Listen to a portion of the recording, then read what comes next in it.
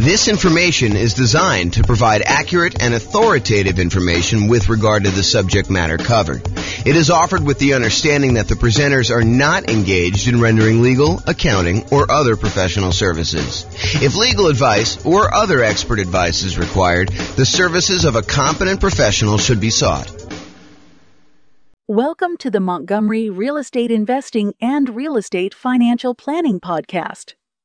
Learn all about investing in real estate in Montgomery, Alabama, with a combination of real estate financial planning and modeling with numbers specific to Montgomery, plus syndicated, more generalized recordings of live and pre-recorded real estate investing classes, not all of them specific to Montgomery. Be sure to stay tuned after the podcast for a message from our sponsors. Well, good morning and welcome, everyone. I am your host, James Orr, and this is a pretty exciting class, actually. It's a class about why you might want to consider putting more down when you're buying investment properties. And we're going to talk about it from a couple different perspectives. I guess we'll look at what the overall return you're getting is as you move from 5% down Nomad to 15% down non-owner occupant with PMI to 20% down investor loan with no PMI and 25% down and 30% down and 40% down. And we'll look at just a property I picked out that is going to be definitely different than the properties you're going to see. I mean, your numbers are definitely going to be different than what I'm going to show you, but hopefully you can pull out some of the lessons of looking at this property and see how things generally go. That way, when you run your own property, you'll actually be able to see this, and I'll show you how to run your own so that you can do this, your own analysis on this. So we're going to look at the returns we're getting as we go through these different down payments. And then what I'm going to do, I'm going to show you what the extra return you're getting on that additional down payment is. So we'll look at, hey, look, we're getting this return when we buy it with this financing. When we go from that financing to this financing, we had to add this much extra down payment. And by adding this much extra down payment, we got this amount of extra return. And so we can look at what the extra return is on the extra amount down, and then make a decision as to whether or not we should take that money and invest it in extra down payment. The idea is we could take that money and we could do all these other things with it. So should we take that money and put more down on the rental property to see what the extra return we would get on that money is? So that's what we're going to cover. So first, when I like to look at the returns you're earning on rental properties, I often like to use my return quadrants. It's kind of a visual way for us to look at all the different areas of return you get when you own rental properties, including a total at the center. So the 5 areas that you have return, there's kind of 4 primary ones, and then reserves, which almost everyone except for me forgets to calculate in the return you're getting on your reserves. But you have appreciation, which is the tendency for property values to increase over time. You have cash flow, which is the one I think most people are focused on. Usually this is like your cash on cash return or the amount of cash flow you're getting each month, whether that's positive or negative. It can be both. The next one is debt pay down, how much of the loan you're paying down each month. If you have a free and clear property, there's no debt pay down. But a lot of times when you have a mortgage on a property, you're paying down a certain portion of that loan unless you got an interest-only loan. And so you're making a little bit of a return by paying down a loan each month. And then the last one is the tax benefits you get by owning the rental property. So those are the 4 primary: appreciation, cash flow, debt pay down, and the tax benefits of depreciation, which we often call cash flow from depreciation because it shows up like cash flow by you not having to pay taxes. And then the 5th one is obviously the return you get by having reserves set aside to buy this property. If we're going to use the reserves as part of the denominator, as part of the how much you need to have put down and have in order to invest in the property, then we also need to honor that you probably are getting some type of reserve return on your reserves as well. And that may be, putting it in a savings account, or maybe if you have enough, putting it in the stock market and getting a higher return, which we're not going to talk about in this class because I don't want to get too far off topic, but that's the idea. So when I talk about these kind of returns and the returns you get, I usually talk about it in 3 different sort of like flavors. Number 1 flavor is the return you're getting in dollars. How many dollars did your property go up in value in the year? How many dollars of cash flow did you have that year? how many dollars did you pay down on the loan that year, and how many dollars in cash flow from depreciation, your net benefit after you take into account the taxes you don't have to pay on that rental property by having that rental property.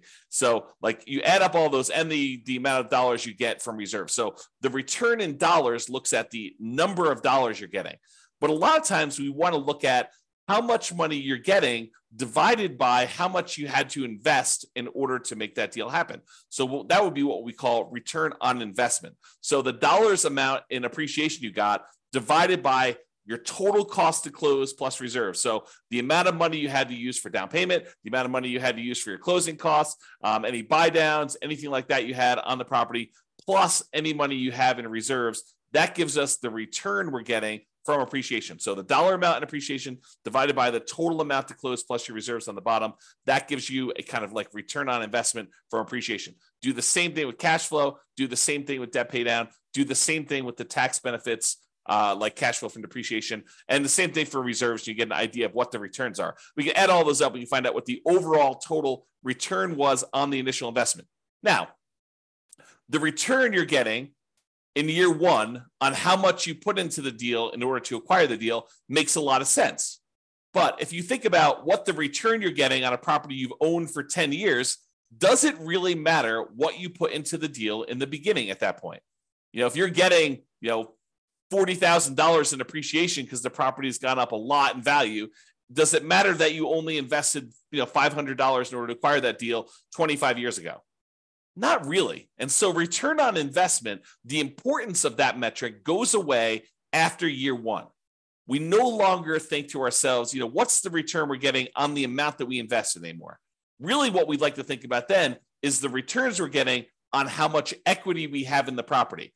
So if you say to yourself, okay, now I've got, the property value has gone up, I paid down the loan, now I've got $100,000 in equity. Now we're more concerned about what the return we're earning from appreciation and cash flow and debt pay down and tax benefits and reserves, what the return we're getting on the equity we have tied up in that property. Because we could go and sell that property, release the equity, take that equity and go invest in something else. And so really what we want to think about now is what the return we're getting is if we decided to take that money and invest it somewhere else so that we can compare the return we're getting on the rental property to other options that we have in the world. Other things we could go buy. We can go buy another rental property. We can go buy stocks. We can go buy bonds. We can go buy any exotic investments you want to get. Okay. And so after year one, I tend to like to switch over and start thinking of, okay, now what's my return that I'm getting on the equity I have tied up in my property? And not to get too off the rails, but technically it's not even return on equity. Technically it's return on what I call true net equity after all of your expenses of getting out of the property. Because it's really not the return you're getting on the amount of equity you have in the property. It's really the return you're getting if you were to take that money out of that investment and you were going to go invest in something else. So we really need to know how much you'd walk away with in equity from that property. Your equity after you pay all your expenses, like your closing costs, your real estate commissions, the capital gains taxes you got due, and any depreciation recapture on any depreciation you took. So we want to look at equity after all those expenses. So we're not going to get into that today. We'll do entire classes on that concept, but I just wanted to introduce it to you. So now that I covered this, it's really like three flavors of the returns: return in dollars, which we'll talk about today, and return on investment, which we'll talk about today. We're not going to go into the return on equity stuff today because we're really just primarily focusing on when you acquire a property. So previously in classes, I think it was must have been late last week, we went over the loan comparison spreadsheet as shown on the screen here. And this is just an organized way for you to call up a lender and ask them about the different loans you're considering getting. And then you could fill in a spot on the spreadsheet for what the interest rate is for them, what the monthly PMI rate is, kind of make any notes about any points or anything like that you'd have to pay in order to get that. You put in your property value, and it does a whole bunch of calculations for you to show you what your monthly payment would be so that you can easily compare all the owner-occupant loans or all of the investor loans or all of the loans if you're considering any option that would work for you. So this is just to show you like this kind of summary spreadsheet. I am going to use the numbers from this spreadsheet as just like the example from today. Now, it is impossible for me to go ahead and pick an interest rate or set of interest rates because they vary depending on the loan. It's impossible for me to pick a set of interest rates for you where when you finally listen to this recording, that those interest rates are going to be valid for you. First of all, you probably don't have the same credit score exactly that the person that we modeled this kind of spreadsheet from. And interest rates change every day, sometimes throughout the day, depending on the lender you're using. And so it's not possible for us to do this.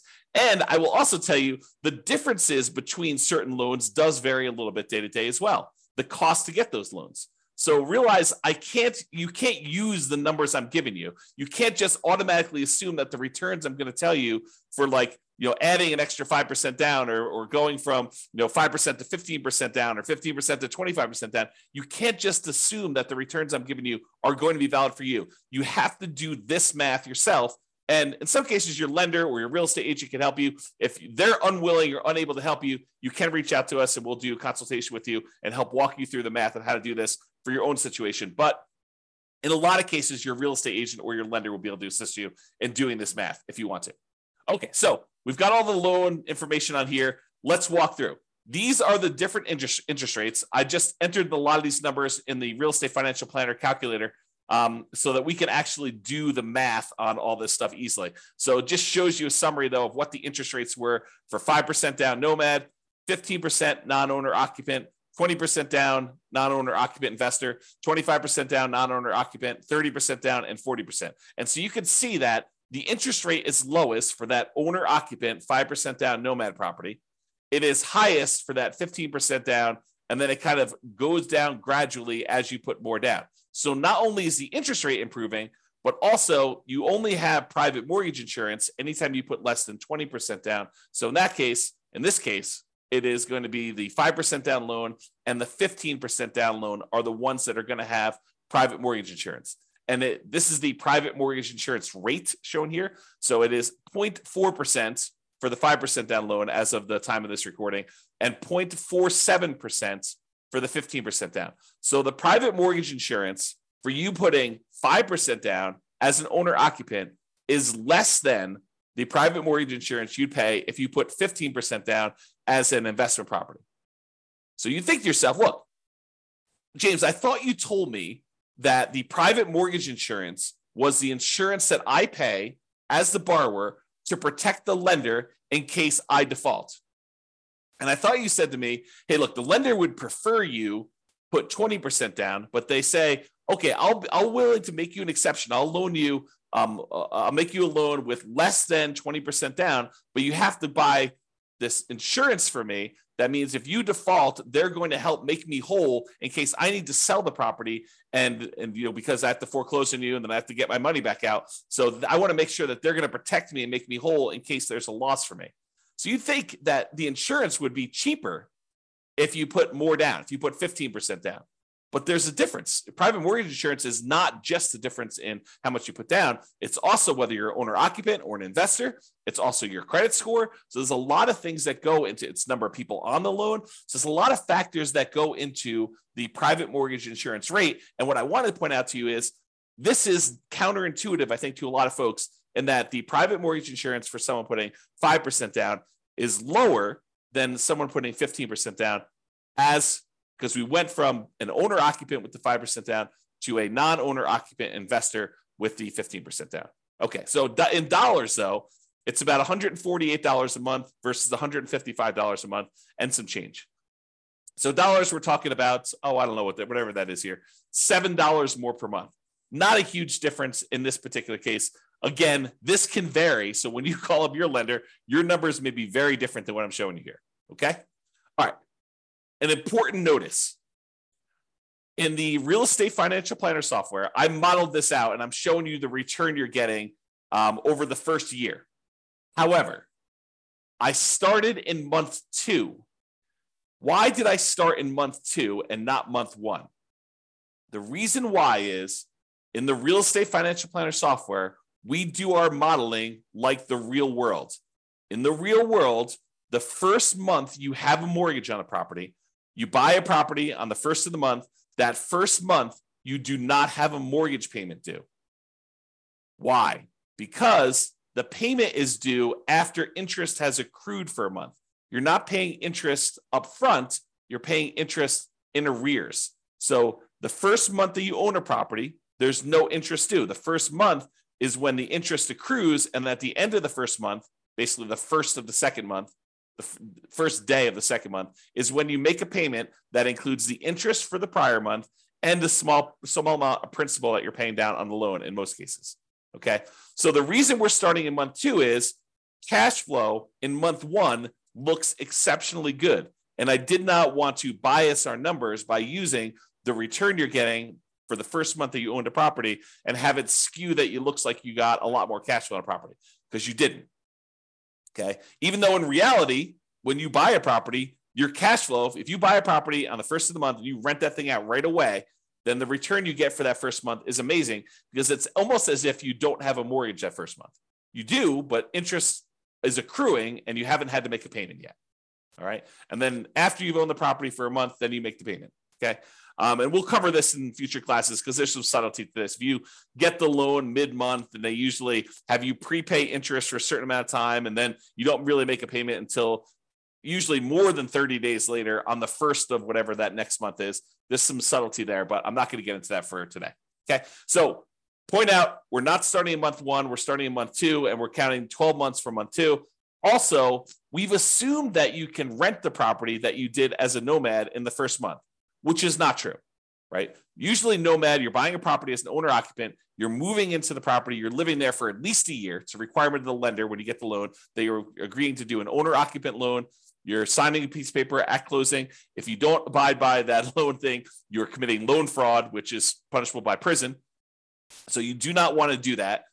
So you're agreeing to stay in the property and live there for a year, which means you're probably not getting rent unless you're getting roommates for that first year. However, for the sake of this analysis, I assume that you could rent the property in year 1. Not true, but for the sake of just doing the analysis and doing the math, we've assumed that you're renting the property from as soon as you buy it. Okay, with that being said, let's take a look at the returns we earned on doing a nomad 5% down return in dollars quadrant. Remember that kind of like the number of dollars that we did? So here are the different returns we earned by buying that property, starting in month 2, going through month 13. And it shows you that the property appreciated about $14,000. We assumed, I think I did the median priced home in the US. And so we assumed a 3% appreciation, which I think is pretty reasonable over a long period of time. It's possible property values can go up more than that. It's possible that property values can actually go down in value. But I've assumed that for this case, we're trying to do in a pro forma looking forward. I said, look, what do we think the property might appreciate? I said, let's use 3%. That's a very defensible, conservative position. So let's use that. So $14,100 is how much the property appreciated in the first year. Cash flow wise, this property, because you only put 5% down and it's not an amazing cash flow property to begin with. We didn't do all of our 88 strategies to maximize cash flow. This one has negative $6,791 in cash flow. Remember, we only put 5% down on this property. If we put 100% down, we'd have great cash flow. If we put 50% down, we'd have great cash flow. If we put 75% down, we'd have good cash flow. But because we put so little down, we basically have what I like to refer to as deferred down payments, because you chose to put less down and to receive less cash flow. In this case, it's negative. If you put more down, you get more cash flow. So instead of putting more down, you chose to get negative cash flow in this. So appreciation was $14,100. Cash flow was negative $6,791. The amount you paid down in the loan in that first 12-month period, technically 1 month later, as I talked about already, is $5,985. So you paid down almost $6,000 on the loan, and the tax benefits you got by owning this property after your taxes, basically this is your net after your tax rate, is $2,168. And we said that you put 6 months of reserves away, and we had that in a savings account earning 1%. So you got $223 in reserves, the return you earned on the reserves you set aside for owning that rental property. So the total amount you earned by doing this property is $15,686 in the first year. That is the return in dollars by owning this particular property. Now, what if we took those dollar amounts and we divided through by the total amount you had to close plus basically any reserves you have there? So we're looking at the total return you've earned in dollars divided by the total amount you had to close plus any reserves. And so for appreciation, we earned 28.01% return on our money in that first year. I'll repeat that. 28% return on our money in the first year. That's because we only put 5% down and the property went up 3% in value. So we put so little down, but the property still went up $14,000 and change. So 28% return from appreciation. Now, negative cash flow. So cash flow is ugly. It's negative 13.49% in cash flow. Because the cash flow is negative, we have a negative return there. Then we have debt pay down. You earned 11.89% on the amount of money that you paid down on the loan in the first year on the amount that you had to invest. And then the tax benefits. So you got 4.31% return from that cash flow from depreciation on the total amount you invested in order to get the deal plus your reserves. And then your return on the reserves itself was 0.44%. Okay. The overall total return from appreciation, cash flow, debt pay down, tax benefits, and those 6 months of reserves is 31.16%. So even though you had really ugly negative cash flow in this property, you're earning 31% return on your money in that first year. Okay, not bad.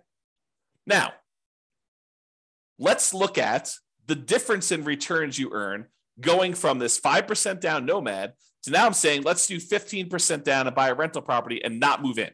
We're kind of comparing what the return difference is going to be doing one loan program versus another. And so appreciation is the same. It doesn't matter if you put 5% down, if you put nothing down, if you put 20% down, if you put 50% down, if you put 100% down, it doesn't matter how much you put down.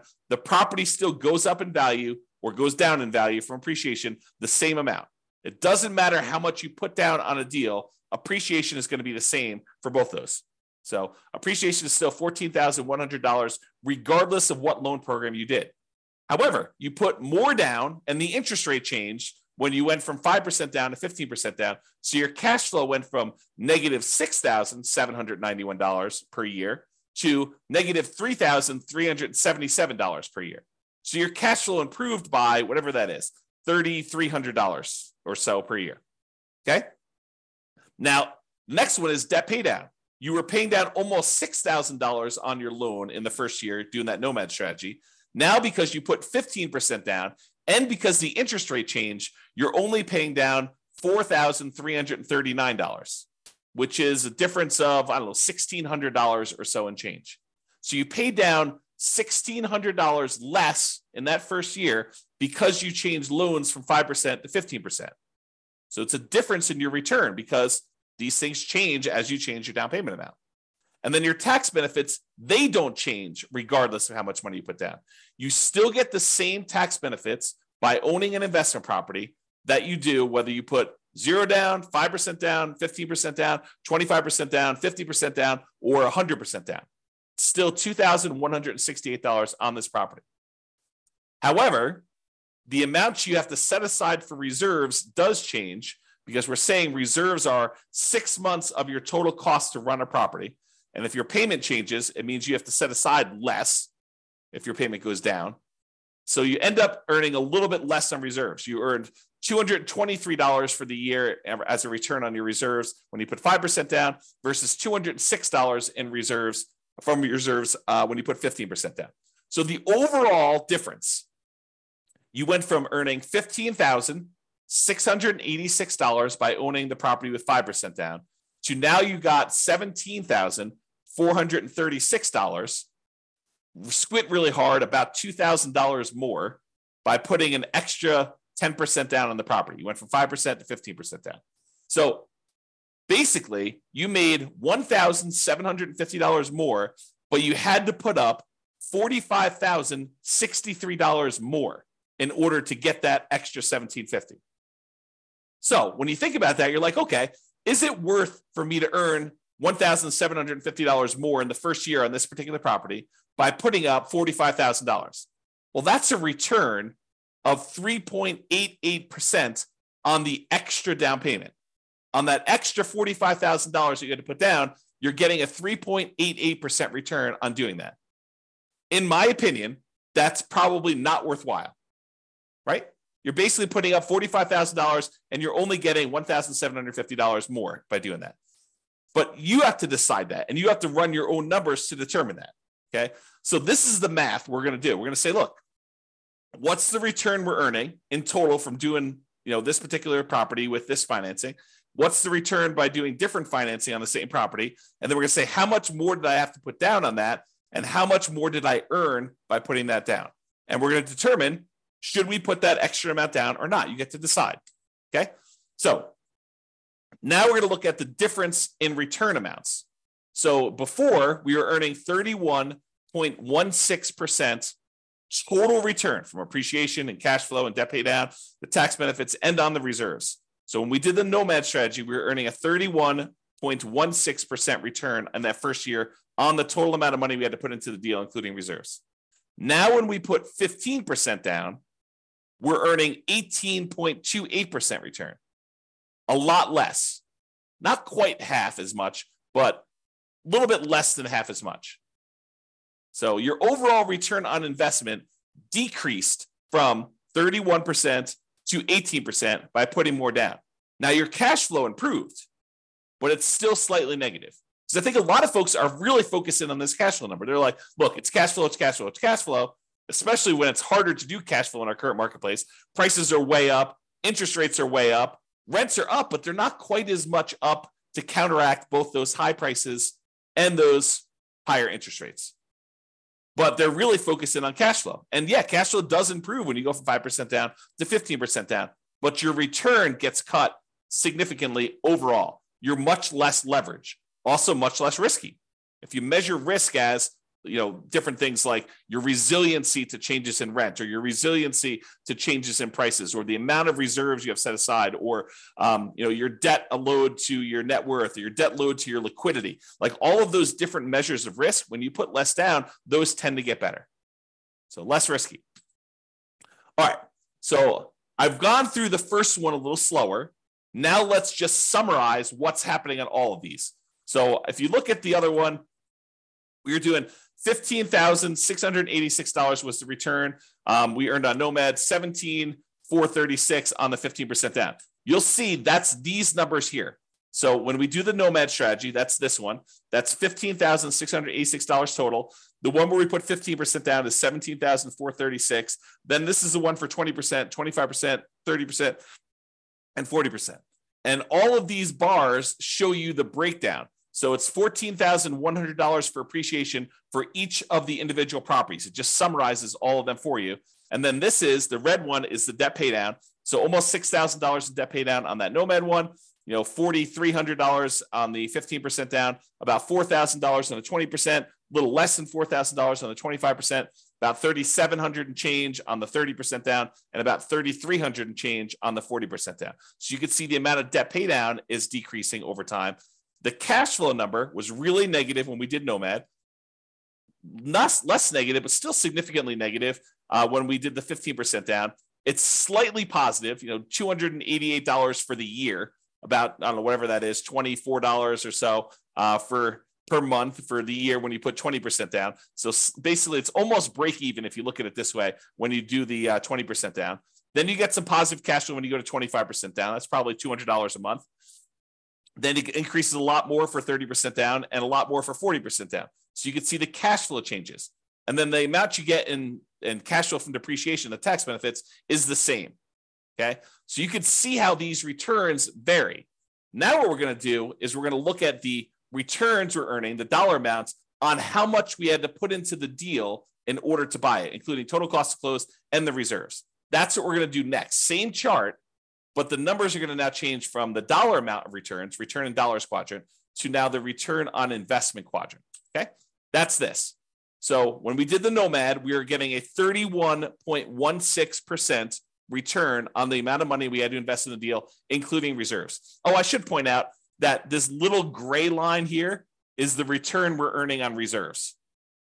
It's just so small compared to everything else that it doesn't even show up on the chart. Okay, but you can sort of see it here. It shows up a little bit on this one, but overall, it's a really small change in your return, but it does impact your other returns, right? Because the amount of money we're earning, we now need to divide by not only the total cost to close, But in addition to that, those 6 months of reserves. So if you're used to seeing significantly higher numbers for your returns, you may be saying, James, these returns are like horrible. Well, part of the reason they're horrible is because in order for you to prudently invest in real estate, you should have reserves for your rental properties. And if you don't, you're doing it wrong. And if you don't include that in your calculation, you're also doing your calculations wrong. Thinking about the return you're earning on a rental property and not taking into account that you really do have to have, not optional, but have to have reserves set aside in order to prudently own that property is not appropriate. It's silly. So now when you go and you say, okay, this is how much return I'm earning, now I need to divide by either my equity or the total amount to close and also the reserves I have on that property as well. Okay, so now that it's on the denominator, that makes your return look overall less. It suppresses your return. It kind of like slows it. It drags it down because now you also have to take into account those reserves when you do that. Okay, so the return you're getting if you put 15% down is 18.28. The return you're getting when you put 20% down is 17.81. The return you're getting when you put 25% down is 16.37. And the reason these are trending down is you're putting more down into the deal. And so the dollar amount for some of these things is actually the same, appreciation and your cash flow from depreciation. Look, those two are exactly the same no matter what you do with the financing. However, your cash flow changes and the amount you pay down the debt also change. But the amount you put into the deal on the denominator has gotten a lot larger. So your overall return on investment is going down. So 16.37 for the 25% down, 15.29 for the 30% down, and 13.63 for 40% down. So you can see the overall return is going down for these. Okay. Although the cash flow return is increasing. All right. Now, remember before we did that difference, we said, hey, look, you put you got $1,750, $1,750 more, but you had to put up $45,000 more. That means the return you got on that extra down payment when we went from 5% down to 15% down was 3.88. We're going to do this same math for all of the different loans. That's here. So when we go from 5% down to 15% down, you earned 3.88% on that extra down payment. Probably not worthwhile, in my opinion. However, when you go from 15% down, if you're going to do the 15% down loan to go to the 20% down loan, that extra 5% down, in order to get your extra return, you're earning 15.74% on that extra 5% down payment. That to me is probably worthwhile. To come up with 5% more down payments, you get an extra 15.74% return on that extra money. That's what we're saying. When you go from 20% down to 25% down, you only earn 8.83% return on that money, which is not like horrible, but it's not amazing, right? I mean, I think an 8% return, almost 9% return seems relatively good, but not like amazingly great or horribly bad. To go from 25% down to 30% down is 8.55% better. It's the return. It's not better. It's 8.5% return on the extra down payment. And then 30% down to 40% down is 7.67 return on the extra down payment there. So you can get a feel for that. Now, you could go and compare this. Like you could say, look, I'm going from a 5% down loan. I'm considering doing 25% down. What's the difference in down payment between the 5% and the 25%? And then what's the difference in returns I'm getting on those? You could calculate that out. You could do any of these variations. I didn't do all of them because we'd be here all day. But I did do ones going from this Nomad one to each of the individual other loans. So now this one is saying, look, to go from that 5% down to the 15% down, we already know that one. It's 3.88%. But what if you go from doing Nomad with 5% down to putting the full 20% down? And you want to figure out what the overall return is on that difference in that 15% difference and the return difference you got between those. Well, that's a 7.72% return on the extra down payment. When you go from 5% to 25% down, that's an 8%, 8.00 return on that extra down payment. Go from 5% down to 30%, 8.11, and go from 5% down to 40%, that's 7.98. So when you go over these bigger spreads, a lot of times they get compressed, is the generalization.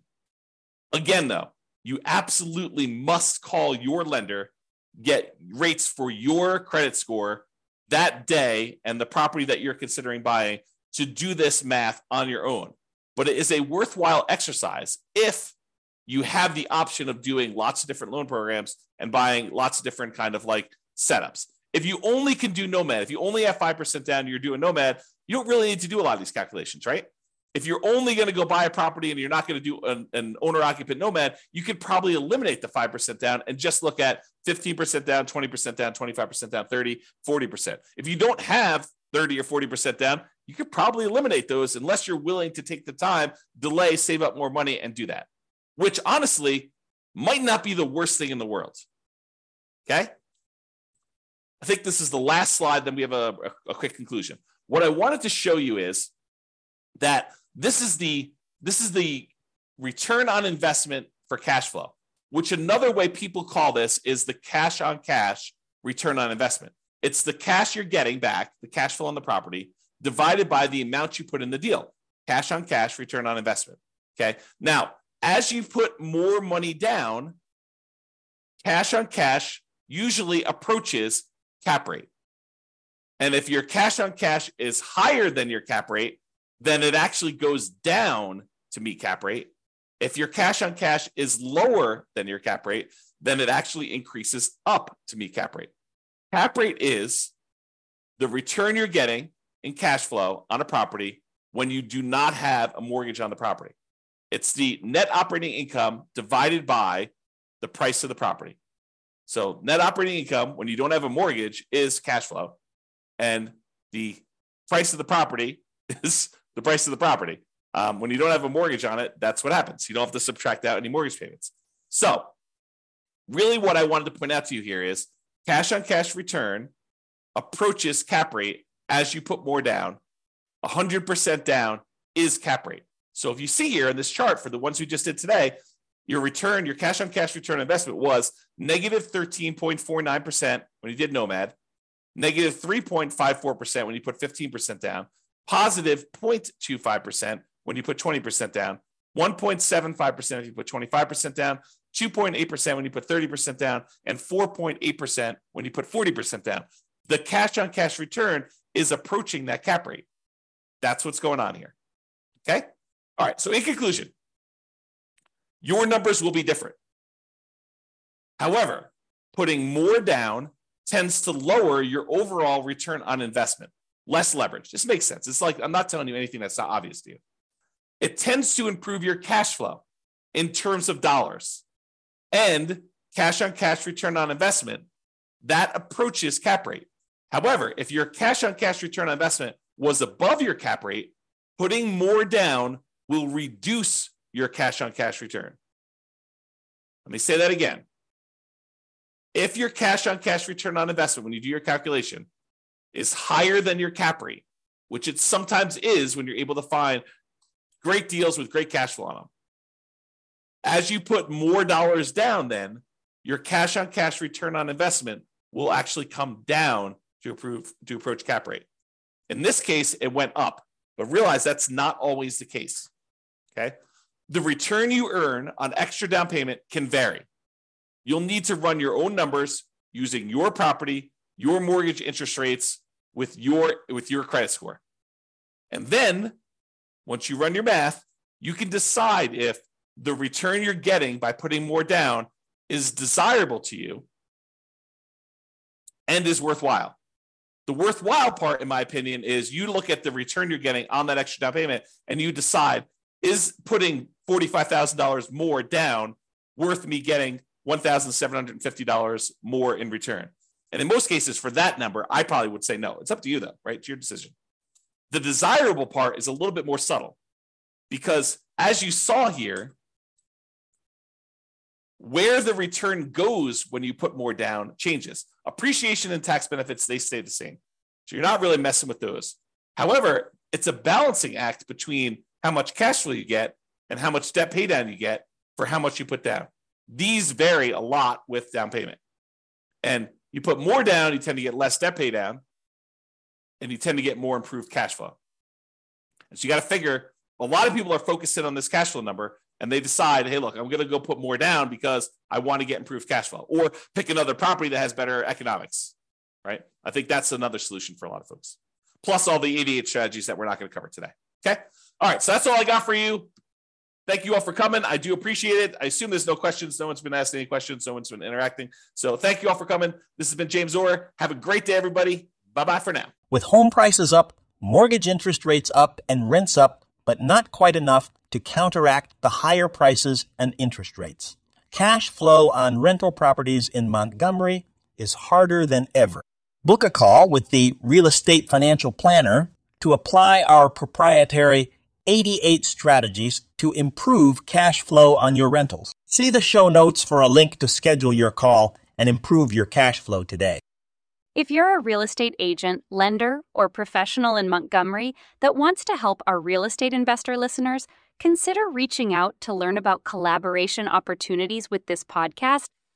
We'd love to add more value to our listeners by having you assist our investors buy, sell, and finance their real estate investments. See the show notes to schedule a call to discuss collaboration opportunities.